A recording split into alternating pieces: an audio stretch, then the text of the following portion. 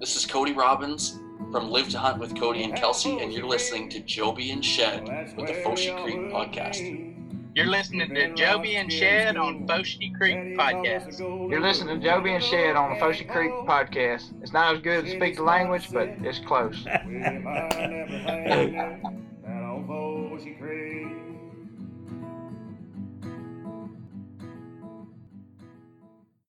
Shed, how we doing? I can't complain. It is Wednesday, the 13th, and we had 2 inches of snow yesterday, or 2 days ago, so the world shut down here. Kids got to make snowman, and I had hoped that was the north coming into the south for the national championship game, but I don't think it really mattered because that team in Alabama kicked the snot out of my Buckeyes. So there was a storm rolling in, but it was rolling up from the tide, wasn't it? Yeah, the tide kind of went here. Let's roll in about 12 foot over this and we'll end this snowstorm. That's right. Well, heck, just to be able to play against them and shoot Alabama with what they got going, which Ohio State's got is equally as strong a program, but that's unbelievable. Yeah, you look at, Alabama lost the national championship 2 years ago by 20. I think we lost by 25 or 26. So, and then look where they're at today. And now they weren't even in the playoffs last year. So that's right. I mean, it's just putting those group of kids together that gel, and then who stays, who goes to the NFL. I mean, it just, you got to have kind of that perfect storm to get that group of kids that can get you in that position. And they're talking about now that, I think it was on ESPN this morning, that is the best football team to ever come through college. So, hey, if we lost by 25 to the best team that ever came through college, I don't have a problem with being second. That's right. Well, I'll tell you what, the Ohio State Buckeye tradition and fan support runs pretty deep, doesn't it? Oh, yeah. And folks don't know you're an Ohio native. I believe Buckeye. That's right.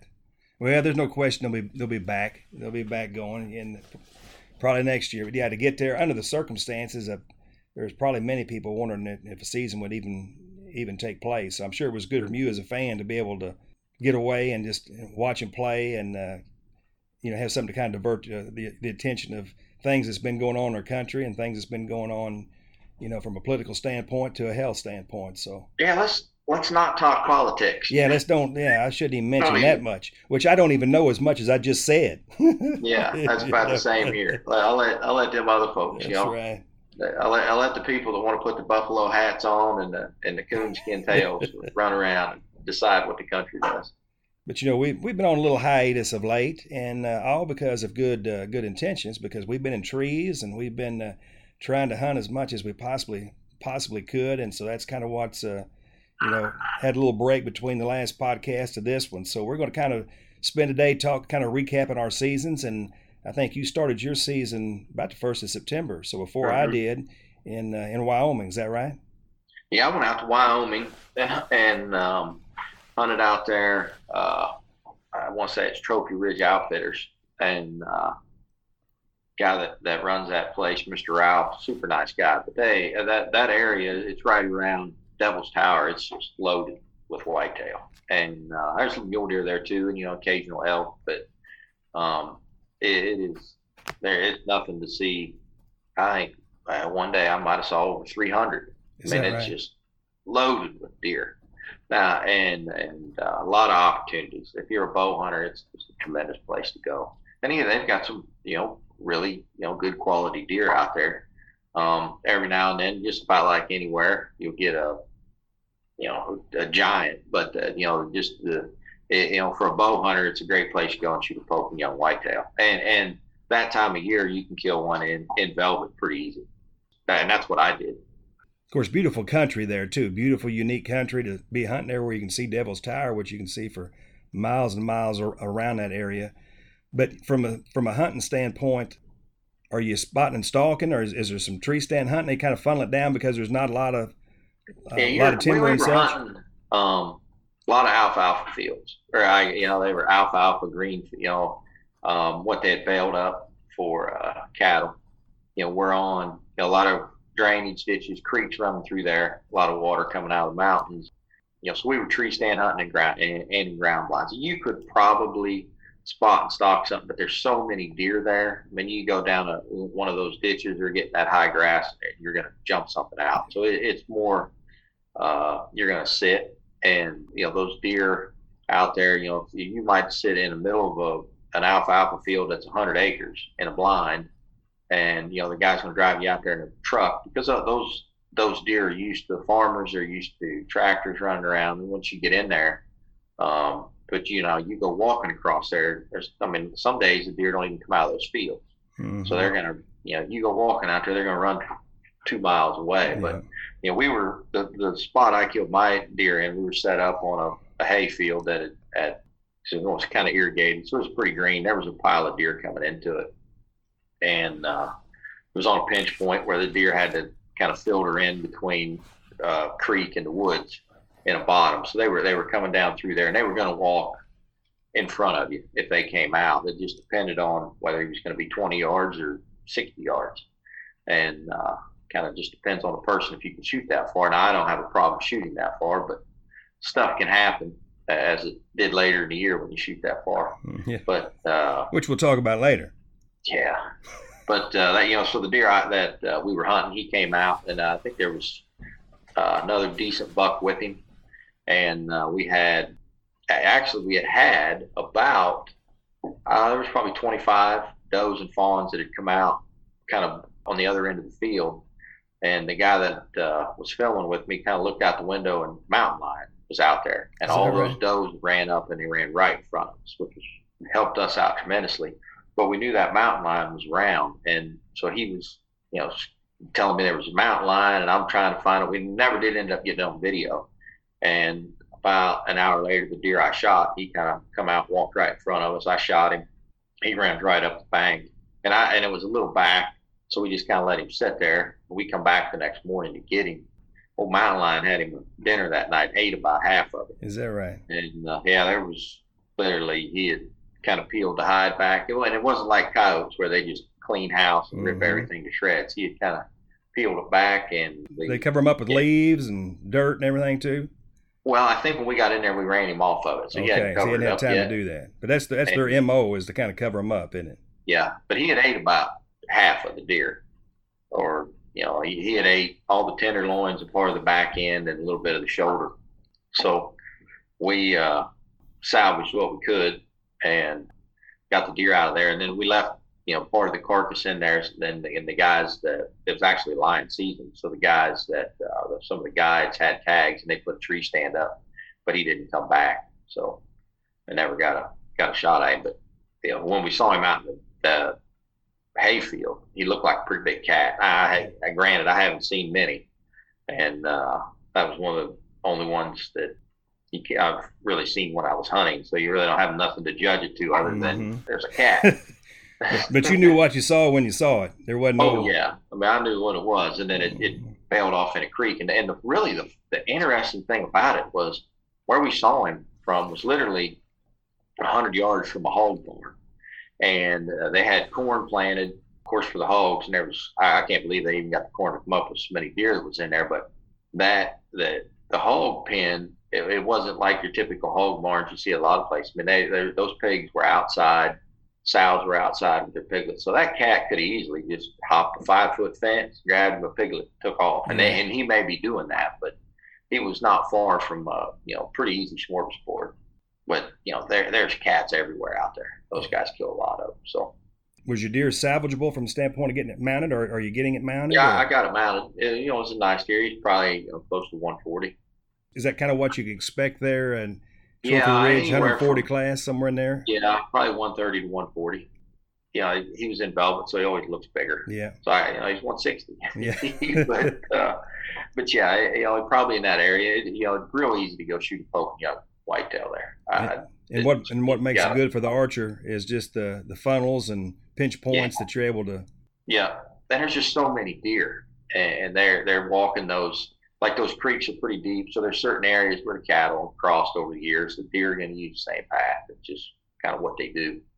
Just a ton of deer out there. And you had evenings you saw 200 or 300, or days you saw 200 or 300? Oh yeah, I would say one evening I saw close to 300. First evening I was there. How many bucks would you see days time? Probably saw 100. Is that right? Yeah. Did Yeah. you see some better than what you? I saw some that were probably in the 150s. We just weren't in the right blind. The one we were in a tree stand. Those deer came. There was a blind out there, and they came laid right down in front of them. Just nobody in it. The other thing that was going on, there was some flies out there. So them deer, they'd lay down in that field, and then they'd get up and move pretty good, trying to get away from flies, and they'd settle back down. That's if the guy wants to go and deer hunt, it's a great place. Just see a lot of country. It's beautiful. And and it's Sturgis is right down the road, so of course we may stop there. Got to hang out there for a little bit. That's Deadwood's right down the road, and you got to hang out there. Got to experience the local events and the local towns, establishments. Oh yeah, you got to swing through there. Just make your presence felt. That's right. Now, were you there? Is opening day there? Wyoming, is that September the 1st? I think it was right around in there. Might have been a day or two. It was right. What is that? Labor Day weekend. Yes. So I think it was, kind of right. It was right around there. Is that your first time at Trophy Ridge? No, I've hunted out there. I've done a couple deer hunts. Let's see. I've done, that was my second deer hunt. I've done an antelope hunt out there. We've done some turkey hunts out there. He's got just a pile of game. Really good place to hunt. So you wouldn't have went back more than once if it wasn't a great place to go. No. Yeah. Is it Ralph Dampman? Is that his name by chance? Yeah. Yeah. Okay. What kind of temperatures did you have out there in first part of September? I know what it's like in Missouri. What kind of temperatures did you have in it was hot. Wyoming? I think in the days it was getting up to 80 degrees, and in the afternoon it was something it was like 60, 65. But them deer, they're not moving far, and they're coming right there to eat. There's no pressure, so it's not like they're coming waiting until dark to come in there. I mean, you get in the stand, you're seeing deer. Yeah, man, it's not a wait. It's a unique place for sure. What times did you hunt? Did you hunt any mornings at all during that time of season, or? Yeah, so you hunted mornings, and you didn't see a lot in the mornings because those deer are coming up into the hills, and you're trying to figure out what trail they're on. But we hunted some mornings, but I didn't take much because killed a deer pretty quick, which was nice. And I was out there with Jake. He struggled. I shouldn't say he struggled. He missed one, so he had to hunt every day. So I slept in. I think I killed mine the second afternoon, and I was done. Yeah, he had a little bad luck early on with some of his hunts. I know he was discouraged a little bit, which is, again, just kind of luck of the draw and how it goes sometimes, unfortunately so. But did they have a lot of guys in camp there with you? I think there was 3 or 4 other guys. We had a couple guys from North American Whitetail, Layden, and those guys were in there filming. And then a couple guys got from New York, a couple other guys. Everybody killed deer. I mean, it wasn't one of them deals where you go into camp and one guy shoots deer and that's it. I mean, out there, everybody, you should go there and kill something. If you don't kill something, it's probably your fault. Yeah. Will you have them on your schedule again for next year? Have you got that far yet? I don't know yet. We'll probably do something. I know we'll probably go out there and turkey hunt for sure this year. But yeah, I mean, as good as a place as it is, I'm sure that somebody from Mossy Oak will go out there and hunt. Just whoever gets their own to go. So you return back to the great state of Mississippi, the Magnolia State, if I'm correct, I think. Mm-hmm. That, and then I went to Kansas. Now, did you go? Is that where you went? Was Kansas your next one right after Wyoming, as far as outside of Mississippi? I didn't do anything in October. Of course, everybody here we put in for elk tags, and it's just if you draw, you're lucky enough to draw. But the places we put in are good, so the odds of drawing are pretty low. And I think there was probably a dozen or more folks that put in for tags here. I think only 2 guys ended up drawing, so they went to New Mexico in October. And usually you're still dealing with, it's just October's a tough time to deer hunt usually. So we just didn't do much. And then with COVID going on, a lot of we shut down a lot of trips. Didn't travel near as much. But I went to Kansas. That was 1st of November, and that's my own private lease that I've got out there with some good friends. Was close out there. Could have killed some 140-inch deer. Had one of the biggest deer I ever seen in my life on the hoof. At one time I had him at 15 yards, just couldn't get him killed. He is tremendous. Now that's the one you got on your Facebook page, isn't it? Yeah. So he is a strong 190s probably, isn't he? Yeah, he's a he's a hammer. And when I got done dealing with him, and he was in around me for about 20 minutes, I was pretty sure I had a heart attack. So in other words, when he got done dealing with you, right? Yeah, he dealt with me and basically gave me the middle finger and walked off. But I just couldn't get, where the stand was set up. He came in behind us with another buck and a doe, and the buck he was with was probably 140 inch, 145 inch 8-point. I could have shot him 100 times, but he looked small, I bet, didn't he? Yeah, he kept her up in the thicket, and he was anywhere from 40 to 50 yards, but it was so thick I could never get a shot.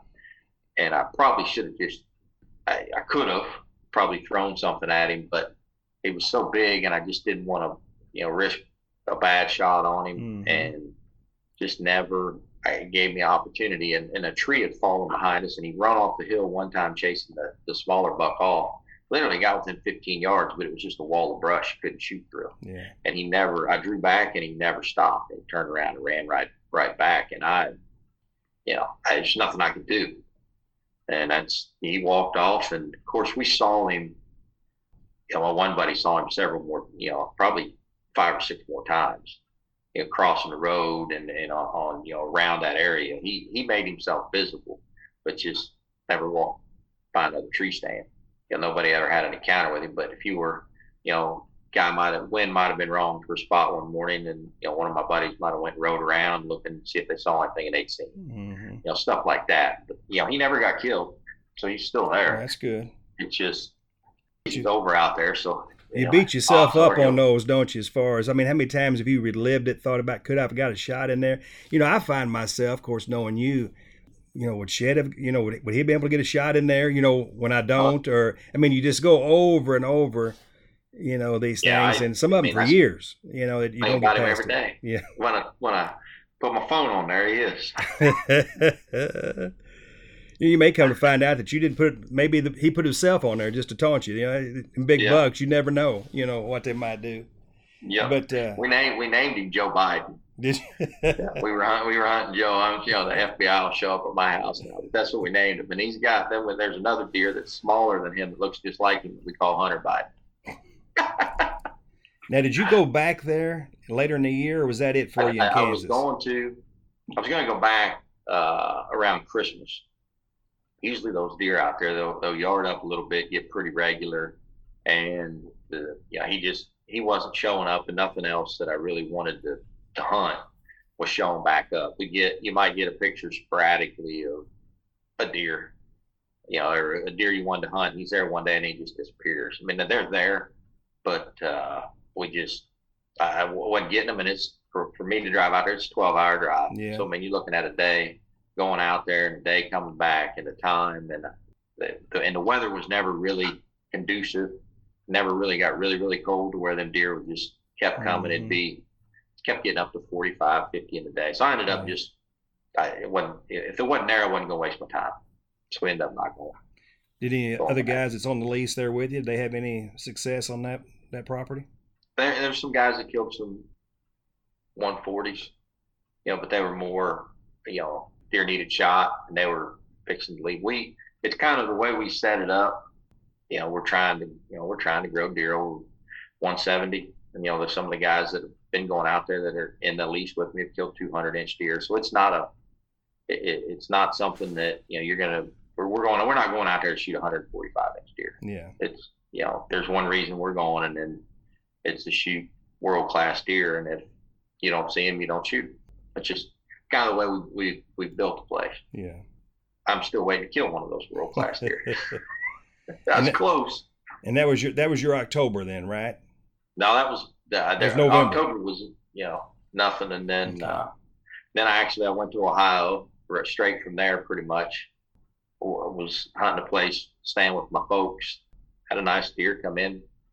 Did what I shouldn't have done. He was just probably farther than I should have shot, but it's wide open woods, and I feel comfortable shooting that far. And when I shot, he dodged the arrow and kind of winged him, and never ended up finding him. And then the day after I shot him, I got the great coronavirus. So yes, I was sick for a little while. You were down. You were down and out, weren't you? Yeah, but that probably goes back to running around for 10 days in Kansas and Mm-hmm. driving. And of course, you're not getting a lot of sleep when you're out there with your buddies. And, No. you do some dumb stuff in the evenings and and go straight to Ohio and go see all my buddies I grew up with and do some more dumb stuff. And so I got pretty run down by that time. And that's probably why I got so sick. Yeah. If it had been normal and I was at home and my wife was cracking me with the whip and keeping me in line, I probably wouldn't have bothered me at all. I figured it would probably be her fault in some Yeah. form or Man, it was her fault because she didn't keep me in. fashion. That's right. Now so how many days did you get to hunt in Ohio? Was it just a couple there? I hunted, I think I had 4 days before I shot that deer. Then I got sick. Now how far was he from you? And what are you comfortable shooting out to? What's kind of your? I don't have no problem shooting 70 or 80 yards. Is that right? But the deer he was probably right about 50, and the woods was wide open. And so when I stopped him, he was looking right at me. So when I released that arrow, you can see on the video, it's going to hit him dead in the heart if he stands there. Mm-hmm. And he moves, and it hits him in the back end. Yeah. And of course, we waited a day, went and looked for him. We probably tracked him 500-600 yards. He never stopped. If you'd have hit that artery in the back end, you'd have been dead within 100 yards. And he never stopped. And of course, every now and then I'll get a picture of him on cell camera, so I know he's alive. Yeah, good. Is what it is. Mm-hmm. Kind of makes you sick, but he's still there. But now, what caliber of deer was he? He was probably high 150, maybe 160. He was a good. He was a solid deer. I was tickled. I would have been tickled to death to whack him. You ended up staying there at your folks for 4 or 5 days. Yeah, I did had you? Quarantine, and of course, then I was like the gift that kept on giving. I gave my parents the virus, and then I gave my kids and family the virus. It's just I gave it to everybody, and of course, when you do that, then it kind of trickles down and turns into a month-long ordeal. Yeah. Thank goodness my parents, it didn't even bother them near like it bothered me. And then, of course, my kids just got a runny nose for a day or so. So Mm-hmm. Everybody's different with it. Yeah, it sure seems I know to be. people that have almost died from it, and know people that have family members that died from it. Some people it bothers, and some it doesn't do nothing. Folks with a little advanced age, like your parents would be, that have had more difficulty. So very fortunate there that your parents. I got lucky there. Sure did. I got real lucky, but yeah. So I laid on their couch for a week. Now, did you stay there through Thanksgiving? Didn't you? Mm-hmm. And then the family came up and joined you. No, they stayed home. Oh, did they? Because I had the virus. Okay, that's right. Yeah. So they didn't. I didn't get, but they still got it. So, and I don't know if that. Who knows? They were sick, but it wasn't like they went and got tested. Yeah. Just figured we had it. My parents got tested. I got tested. So. How was the test itself? How did that go? They did a throat swab, and this was the funny thing. This lady went. I couldn't get into one of those like hourly deals, so I went to the hospital. I went up to the emergency room and I said, "Look, I'm sick. I figure I got the virus. Can I get a test?" And the only reason I went was because I was staying at my parents, and I wanted to know if I had it of their age, and if I wouldn't have been with them, I'd have probably just wrote it out at the house, shut the door, and leave me alone, and that'd been it. But so the lady that tested me when I went in there, she was not happy at all, because she asked me why I came in there. I said I had a giant hemorrhoid and it was really bothering me. I needed to take a look at it. She was not happy with that. Humor wasn't her strong suit, huh? No. And so she kind of she got pretty mad. I said, "Look, no, I'm just here I need a coronavirus test." So they did a throat swab, and she says, "Well, look, it's probably going to gag you when I stick this in your throat." And of course it did, and I spit all over in her face, which really even made her madder. And I don't know why, but she didn't have a mask or a shield on. She just kind of took it, and I'm like, she had glasses on, but I'm like, okay, you're going to get sick next. You need like a badge that you can hold up and say, my wife's a nurse. It's okay. It's whatever I do, it's okay. And then they did that, and then they called me a couple hours later and said, "Yeah, you're positive. You need to quarantine. And don't ever come back to our establishment or to our medical facility again." But yeah, when I told her I had a giant hemorrhoid and I needed her to look at it, she was not happy. Well, where did you do that? That pretty much, I did a little bit. That was your November then, wasn't it? What now? That was pretty well your November then, wasn't it? Yeah. Yep. And then we've done some hunting around here, Mississippi. My boys, he shot a nice 7-point, and my daughter, she shot her first deer, and she was pretty pumped about that. But I can't get her to go again. I told her she's got this boyfriend, and I told her, I said, look, if you want to go on a date with him, you got to go hunt with me and kill a deer. No problem. She was fired up to go then. So then after, now that she's killed a deer and went on the date, she doesn't want to go hunt again. But she probably killed a nice 8-point. She would gutted it if she'd have had to, wouldn't she? Man. Whatever it takes, Yep. Now Now your oldest boy there is 13, isn't that right? Is he 13? He's done pretty well for himself for a young man, hasn't he? Oh yeah, he's a good hunter. For a 13-year-old, he's piled up a lot of deer. Yeah. But that's the nice thing about Mississippi. You can shoot a lot of deer down here, mm-hmm.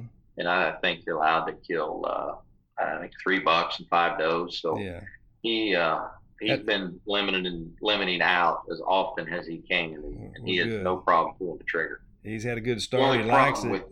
With him is he's allergic to deer hair, and so when he shoots something, then his work's done. Yeah. And I got to do everything. And that is a real thing, isn't it? When we were out in Nebraska a few years ago there, Scott is allergic to deer hair as well. He'll jump in there and tackle and do whatever he needs to do, but when you see it, it's like being allergic to cats or dogs, Mm-hmm. So yeah, it's a real thing. I'd never heard of that till Scott. Yeah. He gets worked up pretty good. I take Benadryl and stuff. It keeps him from having to mess with them. Yeah. So he likes that. I bet so. Just a trigger man. Yeah. But now you had a way better season than I did. I've been looking for 40 years for this season. So it'll be another 40 probably until I have it again. And by that time I'll be in my 90s. So it probably ain't never going to happen again. But, just one of them lucky years. There's just not much explanation other than, I always heard that, you can't kill big bucks, unless you're where there are big bucks, which makes sense. And I've tried to put myself in a situation of hunting more than just where I have for the majority of my life, which is, majority of my life I've had some good hunting opportunities, in Missouri and Illinois, but I've started kind of expanding a little bit. So that helped the situation a little bit, that I get to go as much as I do and get to go to some different states to do so. But yeah, I'm on lease in northern Missouri, and we're 30-40 minutes, I guess, from the Iowa line, maybe a little more than that, might be 45 minutes or so, but not far from Iowa, with a couple buddies of mine, and we got a 1,000-acre lease there. It's got row crop on it, got a lot of timber on it. He has cattle on it, so that's kind of something to deal with a little bit, which they'll cohabitate, but at a nice distance. They don't, there's some elements going on there. Of course, a lot of different things going on when you got a working farm there as well. And so I really haven't had much success on it the last few years, but I haven't hunted it really during the crucial time that last week of October into November. I haven't really hunted it. So I've been more late season and early season when it's not quite as good, because I've hunted some other places. I always like that last week of October and 1st November to be in, over in Illinois where I typically hunt the most. So this year, October 29th, and really credit probably this one to the Intel, I guess, and got some Tacticams this year. Put a Tacticam up for anybody listening. We're not sponsored by anyone, so we're not trying to plug anybody. We're sponsored by Joby and Shed. That's right. But I've never gotten any signal up there on any camera, and I've tried AT&T cameras where they don't have no AT&T service. Same thing for Verizon. Never had any service up there. U.S. Cellular is what they have said is the best that they get, and so I get a little burner phone that I can take up there if I need to contact folks back home. Even on my U.S. Cellular, one bar is all I've ever gotten. Well, there's only one company that makes a U.S. Cellular, and it's like $400 and something for the camera, so I haven't bought one of those. Mm-hmm. And had tried some Verizon ones up there. We got the Tacticam, which is the Verizon, getting 4 or 5 bars with it, and so I was getting great reception with it. Don't know why the others didn't, but it did. Kept getting particular pictures of kind of between a triangle there of a bean field, a cornfield, and kind of a slough, kind of wedged in with a bluff, kind of a pinch point there. So if deer come through the woods there by the bluff where I was at in that slough, they're going to be in bow range of you. Matter of fact, might be a little too close. You're right in there on top of them. But kept getting pictures of a particular buck. he looked old, by body size and whatnot. He ended up turning out to be 6.5 years old. Real thick antlers, not a widespread. We thought he was probably in 140s, somewhere around there, low 140s, and he ended up being 135 to 140, somewhere in there. The tactic cam, I just kept getting consistent pictures of him, and so right before I actually was leaving to go to Iowa, I thought I'm going to hunt Missouri, and had been getting some pictures the last couple of days of him, and so got in the stand early on the 29th. Had not seen a deer and getting kind of close to closing time, and actually I was texting with you, and that just about cost me, which was my fault. It was just my fault, not yours. But I've been saying. And then you went dark on me, and then you went, I shot him. I remember that. He's down, Yep. And so, but I was which you shouldn't do. You ought to stay off the darn phone. Which gets difficult at times when you're sitting out there, especially all day. But I'd got to stand fairly early, 1 or 2, and just hadn't seen anything. And of course, end of October, time hadn't changed yet, but it's getting dark. A little after 6, I guess, in Missouri, something like that. Looked up, and he'd come down the field edge, which I really probably wouldn't have been able to see anyway. But had I been paying attention, I looked at my phone, I would have had time to get my release on and get ready, and I'd have been pulled back as soon as he stepped in the woods. Well, when I look up, it's kind of like, I don't know if I heard something or just that sixth sense sometimes deer have and we have, that something's there, so look up, and he's right there at 20 yards. He's already stepped in. Anyway, so I had to get her situated, and by that time he never come in front of the camera that I had there, so I didn't get him on camera one last time, but it appeared to me that he was coming in, just checking for does. End of October, come in, kind of look, as you can see, around a bend of that bluff and into that slough, and he had headed back out. And so I blew my chance, and I thought, I'm thinking this is a great learning experience for you to stay off the doggone phone, because you just blew the chance at the buck you've been getting on camera. And so I was able to stop him. I stopped him on the edge, and there was a lot of limbs and stuff through there, and I had a small hole. And again, luck, I was able to thread the needle and shoot him. And he didn't go, walked a couple steps, stood, and, next thing, down he went, which is, unless you spine shoot him, I don't know that I've had that happen, with a bow, but he didn't go anywhere. So salvaged the situation there that could have been started off awful bad. And that kind of started a string of some good luck. But the Tacticam really, especially, that lease is over 3 hours from where I live. And so, having that intel that buck's coming in there fairly regularly, is what put me in the stand that day. Or I really, to be honest, I probably stayed home, stayed with my wife another day, because I was getting ready to be gone over a week, spend a little time with her. And in this case, she saw what was going on. So, baby, I got to go, so she was understanding to that. But then I had to, of course, bring the deer back that night. I had to do something from a processing standpoint. I didn't have time to. I had time to, skin it and debone it and all that stuff. So I had to drive all the way back home to do it, because there's no place open, and drive back to Iowa, which is great. You're dealing with deer stuff. So the more deer stuff I can deal with, the better. It is. And then took off to Iowa. Jake was up there hunting, and, BBD Outfitters, Corbin Millard and Caleb Millard, a couple, really young guys. They're in their Caleb's in his late 20s. Corbin would be in his early 30s, I guess, but they've killed some monster deer. I think their story is, they of course grew up there in southeast Iowa hunting, and had permission to hunt on a lot of farms in that area, because they knew people. As a result of that, of course, in the times changing, people started, leases started coming in, but people gave them first opportunity to, hey, you want to lease this, but we can lease it and make some money, but we'll give you the first opportunity. Like, we're not going to pay to hunt somewhere, so they end up losing a lot of those places they had. Friends of theirs would call from out of state to say, hey, can you put us on something? Hey, I don't have any leases anymore. And I think one of their friends in particular said, well, hey, what if I sent you money to get the lease? You can manage it, hunt it, do whatever, we'll come up. Well, I will do that. So it kind of got started that way. Next thing they realized, hey, we can get some of these properties that we had back and start an outfitting business, which they did. And they've got some of the best properties there in southeast Iowa.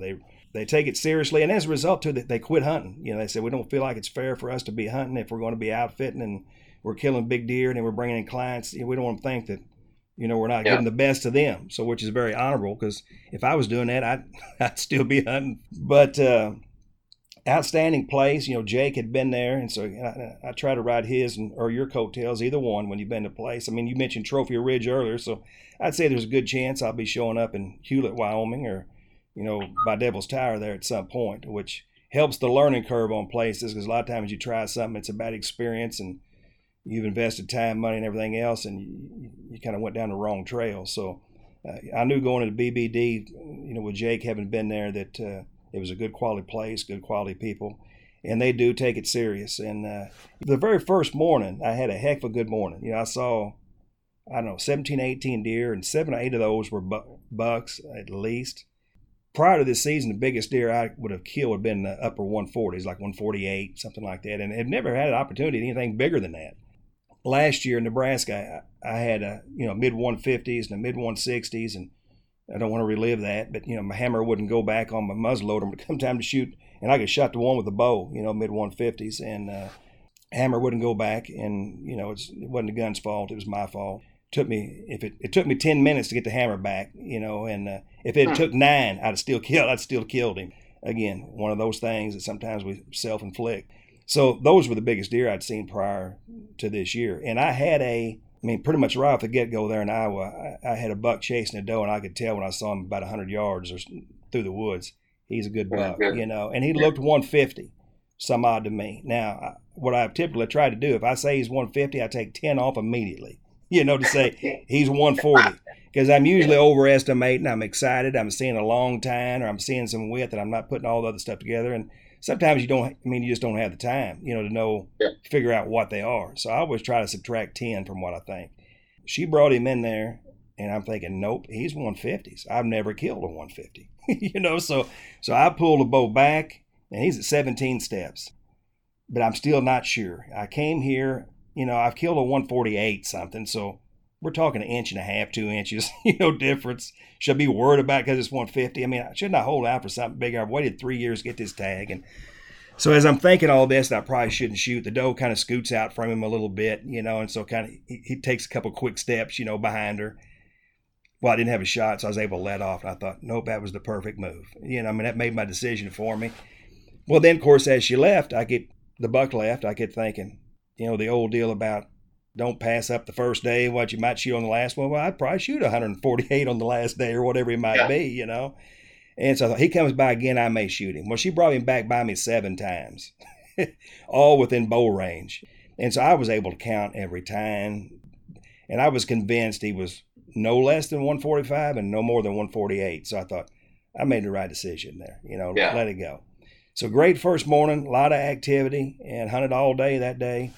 Next day, a little slower activity, but still saw some good deer, and kind of went to a spot the next day where there was a good one had been seen kind of basically in this drainage ditch. It was a little bigger than that, but basically just a drain. But he had been on camera during daylight hours pretty regular. So I was kind of going in there for a home run or basically nothing. Might not see anything, or you might come out there with a 160. So I thought, let's do her. So hunted there all day, ended up seeing a few, but nothing to shoot. I guess it was the third day that I had one of the best mornings, I guess, that I've had.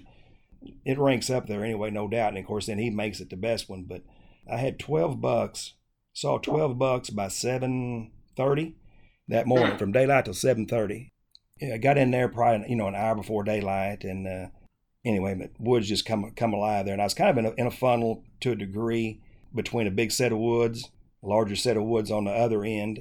And they kind of had a food plot in the middle of the one. And so all these deer were coming at that food plot and then going into the big timber where it was pretty thick and passing through to me, and saw a little bit of everything, 6-pointer, 8-pointer, deer I would have shot years ago in my early years, and even up early being 20s and 30s several times over. I'd emptied every arrow in my quiver that were good deer, 120-inch deer, 130-inch deer. And I had one good one. That seems to be the case. The bigger ones come from the back end of the group, and they weren't parading one by one. They were some of them together, some of them separate, but had a good strong mid 150s. He come where there was kind of a lip in front of me, and I was kind of on the edge of a small ridge with a drain behind me, and above me, was some cattle pasture. There was kind of a lip in front of me, 15, 20 yards, where natural for them to travel if they're coming that way. And he did not. He angled and went up into that pasture. And I thought, he's a good deer. He could be 160, but I'm going to say, he's mid 150s, no doubt. But he was probably 45 yards. I would try to take a shot at him there if I'd had it, but it was just too thick. I didn't have one. So he got up in the field, and I'm sitting with a big oak tree in a ladder stand. I mean, probably twice as wide as my shoulders. And so I thought, I'm going to turn around here, muffle the sound, just grunt at him, real soft, but put it back behind me. Turn around, and he stops, watches, but then takes a few steps. So I'm snort wheezing him. I'm going to muffle it, I don't want it to be too much, but want it to be soft. Point it back down down the holler there behind me. So I snort wheeze, turn, and he didn't like it. He didn't run, but he looked like a mall walker for, back in the 80s when people walk. I mean, he tucked his tail and he's walking. He's quick as I can to get. I don't want to look like I'm too scared, but I ain't interested. And he went across, and I thought, son of a gun. Well, I wasn't even paying attention to what's behind me when I snort wheezed. And probably about 115-inch 8-pointer, young deer. It didn't scare him, and he comes, and I blew it right in his face, basically, He come charging in a bristle up ready to fight. I thought, okay, well, how did it not scare him? But it scared the big one who I had it muffled from. It probably sounded like it was 100 yards from him. But so I thought he's been whipped at some point, or just his personality. He didn't want it. There's got to be a bigger one than him in here. And so that's about 7:30, 7:40. I don't see another deer, maybe a doe. About 8:15, looking the opposite direction of where all the deer have been coming, get a glimpse of one, and there's no doubt, right? I mean, he's probably out 100 yards or more through the woods, and there's no question I'm shooting him. And that's kind of the old deal to me that, when you're trying to figure out, should I shoot or shouldn't I shoot? Is he big enough? Well, you've already answered your question, Yeah.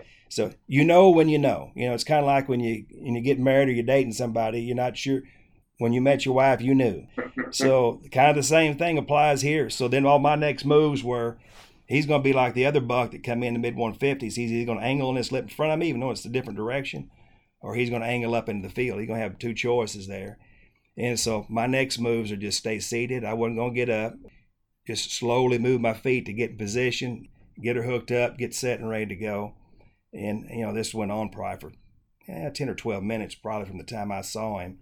Anyway, he comes up, gets that point where he can go to the field. I thought, just don't go that field, because I wouldn't have had a shot there. He looks that way and just comes straight across 15 yards and straight in front of me. And I'm already set up, got my bow there waiting. All I got to do is draw her back. There's two little trees. They're not that big in circumference, but when his eye disappears behind the one tree, pull it. And I pulled, and he stepped out. I grunted kind of softly, stopped and shot him. I could see the blood just spraying out of him, and he only went 50 yards and down. So you wait 40 years. My story telling that was longer than it took to probably kill him, and but you wait 40 years for that opportunity. I thought, how simple is that? He walks by at 15, he drops within sight, and I mean, now I'm just out of I don't know how big he is, but I know without a doubt, he's upper 150s, at minimum, even if I'm just over exaggerating. He's upper 150s, which is, again, the biggest deer I've ever killed, biggest deer I've ever seen. So, of course, called my son on the phone. And then my son later on, he goes, Dad, I could really pull on your heartstrings, couldn't I? I said, oh, good God. He said, all I had to do was say, I bet you wish you a little boy. Now, my son's 29 now. He goes, I bet if I'd have said, Dad, I bet you wish your little boy was there with you, you'd have broke down, wouldn't you? I said, oh, good God, I'd fell out of the stand. I told him, I'd like, staying pots, folks, I need just a minute. Just give me a minute, and I've gotten emotional stuff hunting, but I mean, now I was about to cry. I really cried in hunting. No, well, I was trying to find them back for you, and I did, but man, so I told my son, I said, gotta go, son, gotta go. He was getting tickled. Of course, called my dad, which, he and I hunt together all the time and have for 40 something years. So it's kind of, the only thing was wishing those two, were there to be involved in it and see it. But anyway, Jonathan Vanderveen, one of the guys there with BBD Outfitters, because he had texted me, are you seeing anything? And I'm like, been quiet since 7:30. Well, the next thing he gets from me is, I got him. He's like, so he comes back, kind of like, you're like, what are you talking about? Are you kidding? I'm like, he's down and he's good, so he's like, hey, I'll be out there. I'll bring a truck. I'll be out there. But by that time, again, I can see him, so I know he's down. I know he's done. I mean, he ain't getting up, and he's dead the time he was shot. Yeah. And when he got over there, I watched him. Usually there's that they're kind of rocking back and forth, or they're not him. When he got there, when he leaned, bam. That is a hammer. He was down. He was done. And so when I got over there to him, I just, I couldn't believe it. And there's, again, people like you and other people that's killed a lot bigger deer, but to me, he was like a 200-incher. Anyway, looking at him, I thought, no, he's in the 160s. No question about it. And he might even be more than that. So he ended up being 165, a little over 165, and really is an 8-pointer. Now he had one. He's a 9-pointer. Just had one little small point there that made him a 9. But 165 inches, a 9-pointer, and he was, over 21 inches wide. He had some good mass on him. Back tines were both 12. I guess would be your G2s were both 12 inches, and I guess the G3s were right there at it too. They might have been 11. And that's a place you had to put in for what, 3 years to get before you got drawn? 3 years. And I had a 50% chance this year of getting drawn even then. Now, they do 2 units up there, Unit 5 and 6. I believe, Unit 6 is where so Unit 5 I had like a 15% chance of getting drawn with my 3. Unit 6 had a 50% chance and just got lucky. That's really one of them areas where you got to have 5 points. Yeah, it is to lock. Yeah. Now, or I believe it may be 4, and I could be wrong. You would know better than me. But my first time hunting in Iowa, and if I hadn't the 50%, I got lucky and got drawn. But if I not of the next year, I'd have been 100%. I would have gotten drawn. So yeah. I think that was my 4th. Next year would have been my 4th one. I mean, just a great experience as far as seeing good quality deer, seeing a lot of deer. I hope I get to experience it again. If I don't, so be it. That was worthwhile. Just the whole experience there with what they do. And one thing that those guys have been really, really good at, and which really has helped me, and I think it taught me to be better on the intrusion part, your entrance and exit, which we all hear about that. But, we'll fudge on that a little bit if we need to. Cell cameras have really helped me also with that because I don't have to intrude to go check my cameras, or just want to check things out, or just want to look around. And that exit and, entry and exit to your stand every day. And they were really big on that. And one part of that was, they talked about was, trying not to leave, a footprint in the woods. You're in and you're out, and no intrusion, no pressure, the best that we can. And one of the things that they had me take with me, was an ozonics unit, which I use ozone, for my clothes and stuff. I'm going to do everything I can to try to, although nothing's 100%, you try to do what you can. And yeah. But I thought, oh God, here's something else. And I'm kind of, I don't want to say kind of, the people that know me is going to say kind of, you're a gear guy. I hate to admit it, especially to you who is not a gear guy, but I like all that stuff. It's just something else I can do as far as piddling with deer stuff, Yeah. But I didn't have an ozonics. I didn't have one, nor did I ever plan on having one. That's just some other crap I got put in a tree, set all that up, something to go wrong. I ain't interested. Now I still don't know, and I know 100% nothing's 100%. But the time I was there, I probably had, I'll say to be conservative, 25 to 30 deer that were directly downwind of me, and didn't know that they were going to be coming from that way. Tried to have me always set up where that wasn't the case. Of course, they're going to get downwind. We had 20 and 30 mile an hour winds there on a couple of days where my scent was blowing, right up their nostrils, where I know anytime I've hunted in the last 40 years, that nose would be going up. They'd be smelling me. They'd be stomping that foot down, trying to get you to move and get you to, so they, they know something's there, then blowing. And that didn't happen to me one time. Is that coincidence, or I don't know, but the more I've used it, I got one to use. I've been back home in Missouri and Illinois, same things happened. And the worst thing I've had happen is they put a nose up, but then they're like, no. Of course, they're not thinking, but I don't know if that's diminished scent where it doesn't, it might be old, there's not enough of it. They're mistaken, nose goes back but then that nose goes back down, they go back to feeding, they're doing whatever it is they're doing. Kind of to the point with the experience I've had with it that I ain't willing to take it out of the tree. And I started out originally with, I don't want no part of that, of something else to mess with.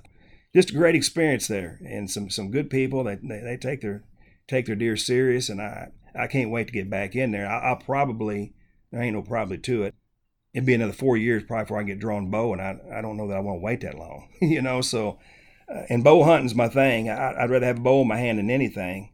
Yeah. But I don't want to wait 4 more years. That's the age I'm getting. You start, putting that out 2 or 3 more times a hunt in Iowa. That's just not enough. So yeah.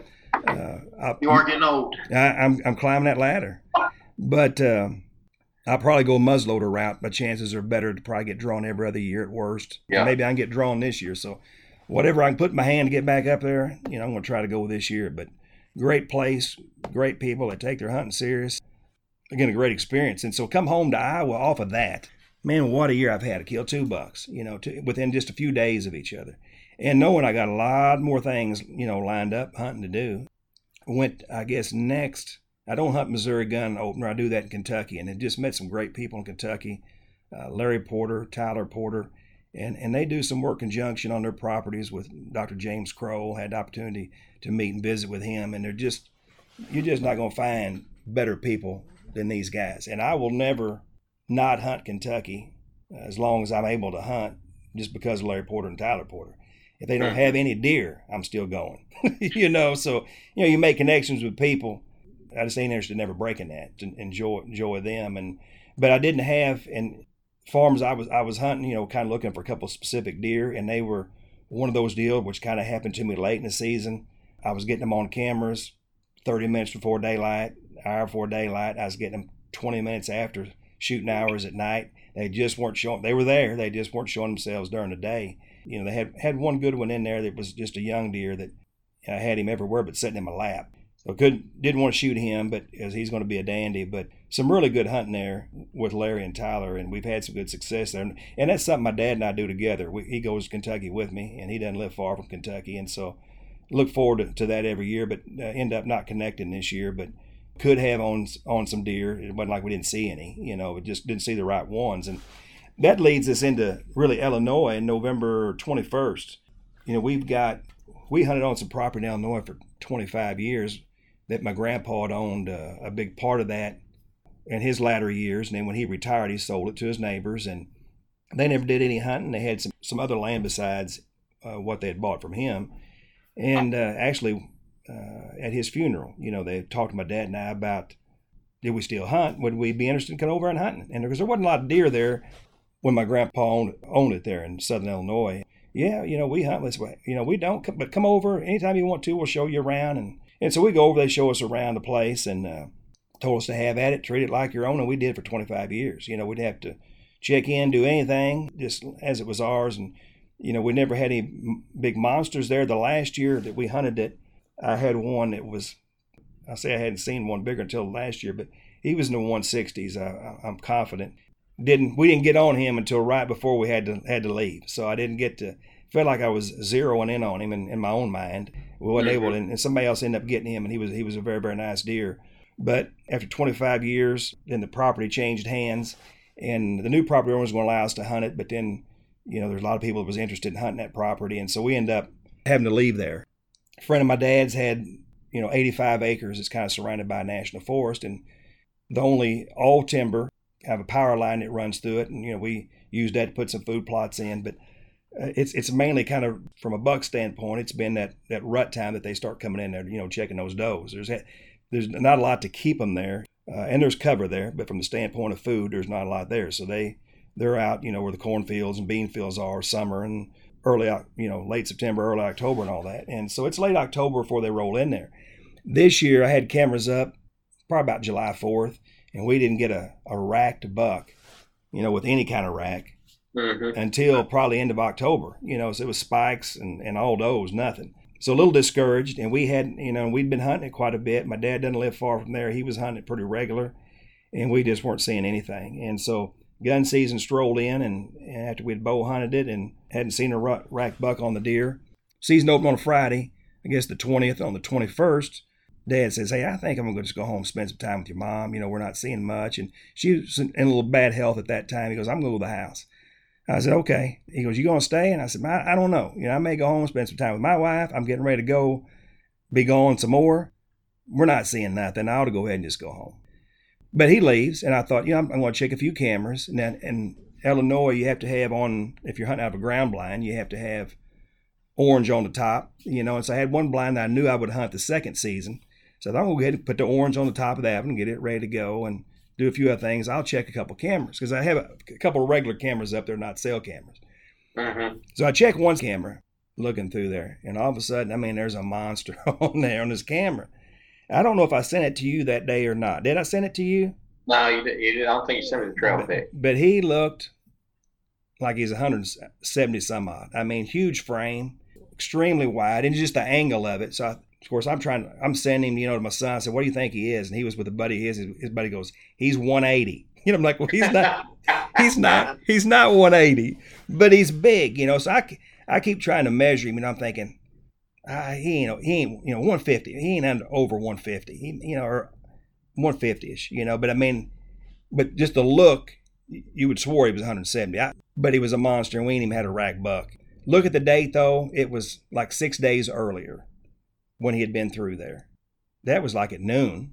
He come through to check some does. He's done with another doe. He come through our farm there to just take a run look. He's gone. He ain't coming back. We didn't have him on any camera last year. Never seen the deer. Chances are he's not going to be there. So, but great to see him. Great deer. But by the time I do all that stuff, I'm looking. It's like 1:30. I'm thinking, it gets dark at 5 o'clock. I'm here. I might as well just stay. So I get in the blind and I put a cell camera up where he had come out. I caught him on another camera across the power line. Anyway, sat there, and I mean, it's really overcast. Rain's supposed to be coming in. I don't know, shooting hours was like done at, say, 5:10. I think that's right, 5:10 or so. Well, about 4:45, I mean, you can't hardly see at 4:45 just because it's so overcast. And I have not seen a deer to this point, not one deer. So I thought, it's getting ready to come a rain. I'm just going ahead and get my stuff together. I'm going to ease on out, get on out of here and get me an extra 30-minute head start toward home because I got about a 2-hour trip. So anyway, as I got everything packed up, looked out the side window. Well, a deer had stepped out. Same place the big one had, same trail, everything, into some turnips, but the head's down. But I can tell he's got a big body. So I get my binoculars up, and I can't tell. Well, I think he's got horns. He raises his head up. I'm like, oh yeah, he looked good. And I wasn't making the connection. It was the one from before, oddly enough, because it didn't quite look the same. But he was wide, he was big. Sometimes, you have one come in, you don't get nervous at all. I wasn't nervous with the one in the eye one. Afterwards, I almost fell out of my tree, once I knew he was down. But I was not nervous in the least during a crucial time. But now I'm shaking like I was wanting to throw the gun out the window at him instead of pull the trigger. And I'm hunting with my muzzle loader. So anyway, I'm like, just calm down, breathe. He's only about 80 yards. Can't see him very good. Well, anyway, I shoot, a little smoke clears, he runs into the woods. So, I texted my dad. He's like, I'm on my way. I said, you might want to wait to see if I hit him. I don't know. Well, I thought I heard a faint crash in the woods, but I'm not sure. It was kind of faint, so I don't really know for sure. Thought I did. And I thought, I'll check the forecast. Rain's coming. I better get out and just check. If there's blood, it's going to be on them big old turnip leaves, Yeah. And so I better do it, just check it so I know what's going on there. Get out there, go walk over there, and there ain't a speck of blood on any leaf whatsoever. So, and I know right where we're standing, but I comb it, I'm looking, nothing. Walk over to the edge of the woods. I know where he went in at. It's all thick. There's one little gap there that he would have went in. I can see the leaves ruffled up. So I go along the edge, no blood anywhere on any leaf, nothing. Walk in the woods just a little bit, all kinds of dead leaves, nothing. Go back out, going to look a little bit. I thought, you've had a good start to the year. You've killed a couple of good ones. This is another learning experience. You just need to take your time. You just didn't get him. But I thought, I'm just going to the woods. I'm just going to start walking in the direction I think he went. And I'm still combing it, and nothing. So there's no question I didn't kill him. I didn't hit him. Shine my light up, just kind of a last ditch effort, and I see something glowing. It's his eyes. He's down. He's dead. Was dead when he hit the woods, and only went probably 60 yards in the woods. Get over there to him, and I'm still not thinking it's the one. I didn't even think about it. But I'm just like, where'd this sucker come from? He's got to be one. I'm thinking he's 150s, no doubt. So, and he ended up being like 157. But I go back up to the field there just to kind of get some stuff gathered up, get my stuff put out of the blind, and then come back and I drag him up and as I get him to drag him up to the field, is this the same one? So it took that long to hit. So I get on my phone and I've got the phone right beside his head. I'm like, that's him. So I texted my dad. I'm like, it's him. I texted my son, it's him. They're like, the one from the picture? I'm like, the one from the picture. Which just, again, goes to show you, and I've done it so many times, not seeing anything, seen nothing in 5 days. We justify. We get home a little early, got work tomorrow, or need to spend some time with the wife. and you miss out. And this time I just got lucky that I didn't. And so Yeah. luck just played a huge factor in that one. He'd never been there that we knew of. Get him on the camera 6 days earlier, steps out the same trail, and there you go. But he was a dandy. But deer just tend to sometimes they just show up when you like that. When I was out there in Kansas on that big deer, it was 82 degrees. I've been in the stand 30 minutes. It's 2:30 in the afternoon. I mean, I didn't really even want to hunt because it was so hot. But I knew the rut was fixing to kick in, and 30 minutes sitting in there, here he comes. My dad, I was younger and trying to start putting pieces together, and barometric pressure and cloud cover, and a lot of things that we do now, which is all good information and very helpful. But my dad said, son, when you can go, you need to go. As simple as that. And, we make it complicated sometimes. And again, you don't want to go if the wind's not right. You're going to get busted. It's blowing in one direction. You got some other directions you can get in, Mm-hmm. But his thing was, I understand all that stuff. My dad was an earth science major, and weather was always his thing. But he's like, son, when you're available and you can go, you need to be in the woods. And I've always tried to abide by that. And some people tell you I've abided a little too much, but to me it hadn't been enough. But just got lucky there of being at the right place at the right time and not going home, because I was close, and then I was even closer of getting the heck out of there. If I'd left a minute before and had my stuff together, I'd been gone and wouldn't even seen him pop out of there. And I never leave until after, till it's time. But that day I was going to. So yeah, Dad got over there to be there with me. So we, both of us just in disbelief with what we'd been, your biggest deer you got on any camera probably at that point was like 87 inches. And then next thing you got 157 inches down. And then after that, we started getting some good bucks on there. It's been a good rut type property, and some of them had even held in there. And I'm going to try to plant some things this spring. I have done the fall food plots there, but something where I can hold them in there a little better, or at least get them to visit there a little bit, the bucks anyway, a little bit more regularly, throughout the year. That was Illinois, November 21st. From then until about the 17th of December, I just continued to bow hunt in Illinois, a little bit in Missouri when I could, and when Your wife put you on house arrest because she seen your taxidermy bill. Yeah, she did. I've got like 6 the taxidermists right now, and somebody said, "You'll keep taking every deer to the," and of course you get the point as you get older and you're more picky that the deer you kill is going to be ones that are pretty good, so they're probably going to have to go with the taxidermist. Yeah. Went to Nebraska, and again, just continued to bow hunt, but went to Nebraska out to Scott and LaKayla Finks, and they're at Goose Creek Outfitters that first went to with you, 3 or 4 years ago. And that's another place like Larry and Tyler. I'll be hard pressed. Now, Scott may say, won't you take a break? But I'm going to be hard pressed.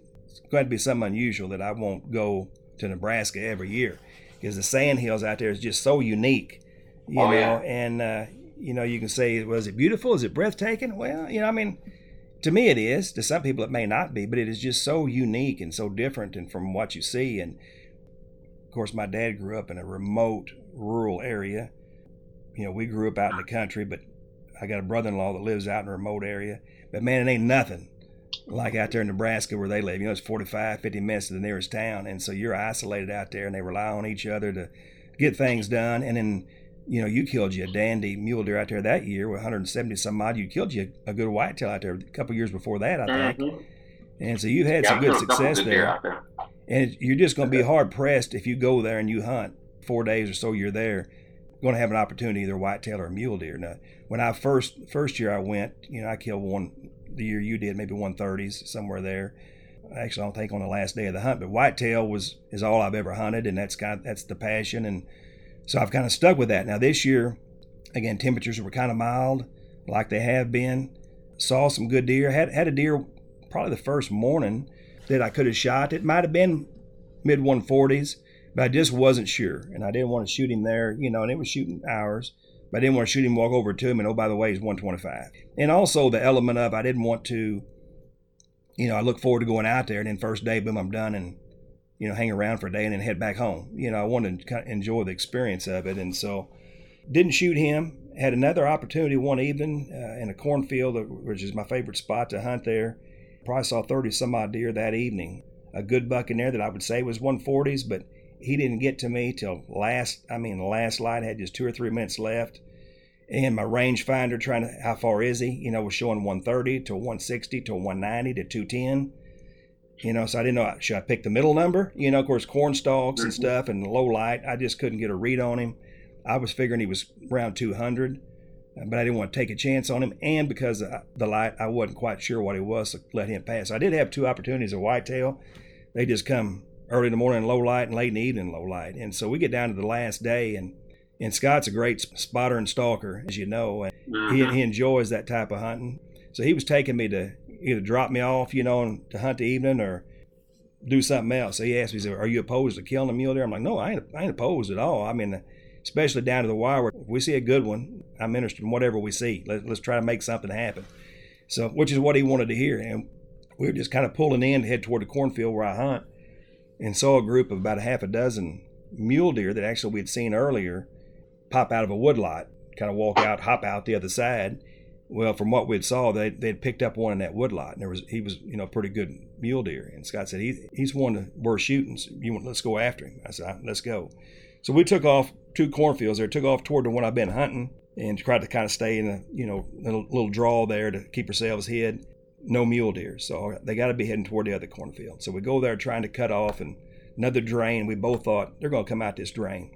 So we took off walking for that drain, and I just kind of happened to stop or wait a second. I thought, as Scott was kind of leading the way, and kind of looked back over my shoulder, just watched for a second and saw a tine.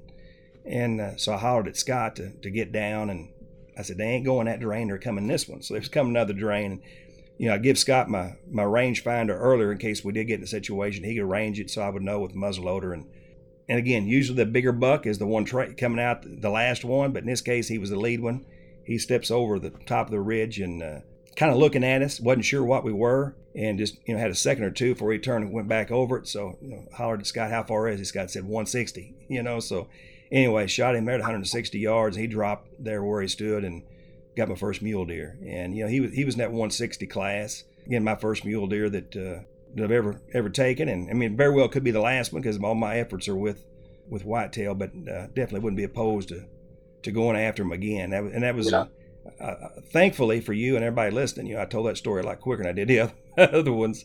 Lasted a lot longer than that, a lot of hiking back in there, and just a great place to go. Got back home a day or two before Christmas, picked my wife up the next day. She was coming in from Disney. We both, I started these Disney trips with her and my daughter because I always felt guilty being gone over Christmas. Now, I didn't think about the fact we have a dog at home, but I just feeling guilty. So I thought, they love Disney. I'm going to help them financially, with their tickets and room and all that at Disney. I feel good. They get to do something I enjoy, and I'm doing what I enjoy, and I ain't got to feel guilty about being gone. This is great. Of course, they take off, and I'm like, who's watching the dog? So it had to be me. The first year I did that, so I'm driving back and forth from northern Missouri to check on the dog every day, and ended up, because of that, didn't kill a pretty good buck that I had on camera. Had I been there, not checking on the dog. So my wife said, you set a bad precedent, so it's going to be tough for you to back up from it, so... And it is. So she picked her up in Disney and had a very limited Christmas, with folks because we couldn't be together with everybody. And bow hunted as every opportunity I had. And then went to Ohio to muzzleload hunt. Did muzzleload hunt in Missouri for a few days before I went to Ohio. Didn't have any success on our release there, muzzleload hunting. And we had some good ones still showing, but again, condition just wasn't as favorable as you'd want. Went to Ohio, and really the same thing kind of happened to me there. Great place. Went to there in Ohio with Lear McCoy and Chad McCoy. And Lear McCoy had just killed, and they're in Real McCoy Outdoors. They're in the timber business, and they've been buying properties for years for their timber business. So, they got a lot of land, a lot of timber, and a lot of good deer. You can kill, as you know, one deer in Ohio, which obviously helps the herd to grow some big ones. Lear had just killed one in the 190s like 2 days before Christmas, something like that. Then the very next day, his wife gave birth to a son, so he had a 190s, a son, and then of course got to celebrate Christmas. So he had a heck of a run there. His brother Chad had killed upper 170s to 180s, something like that, in October. So the deer were there. They had a bunch of them on camera. Again, getting them before daylight, getting them after shooting hours. A day or two before I got there, a couple of them were showing, during daylight hours, but they just never did. And I saw a lot of deer, but just didn't see, good quality buck. And temperatures, I think the lowest morning we had was maybe 32, and the day is getting up 45, 48. I mean, I'm going to say this like I know what I'm talking about, but I feel like if it had been in the teens, the deer would have had to get up and feed more. And tons of acorns everywhere. I mean, sometimes I'd walk 25, 30 minutes, getting in back to where I was going to hunt in the mornings.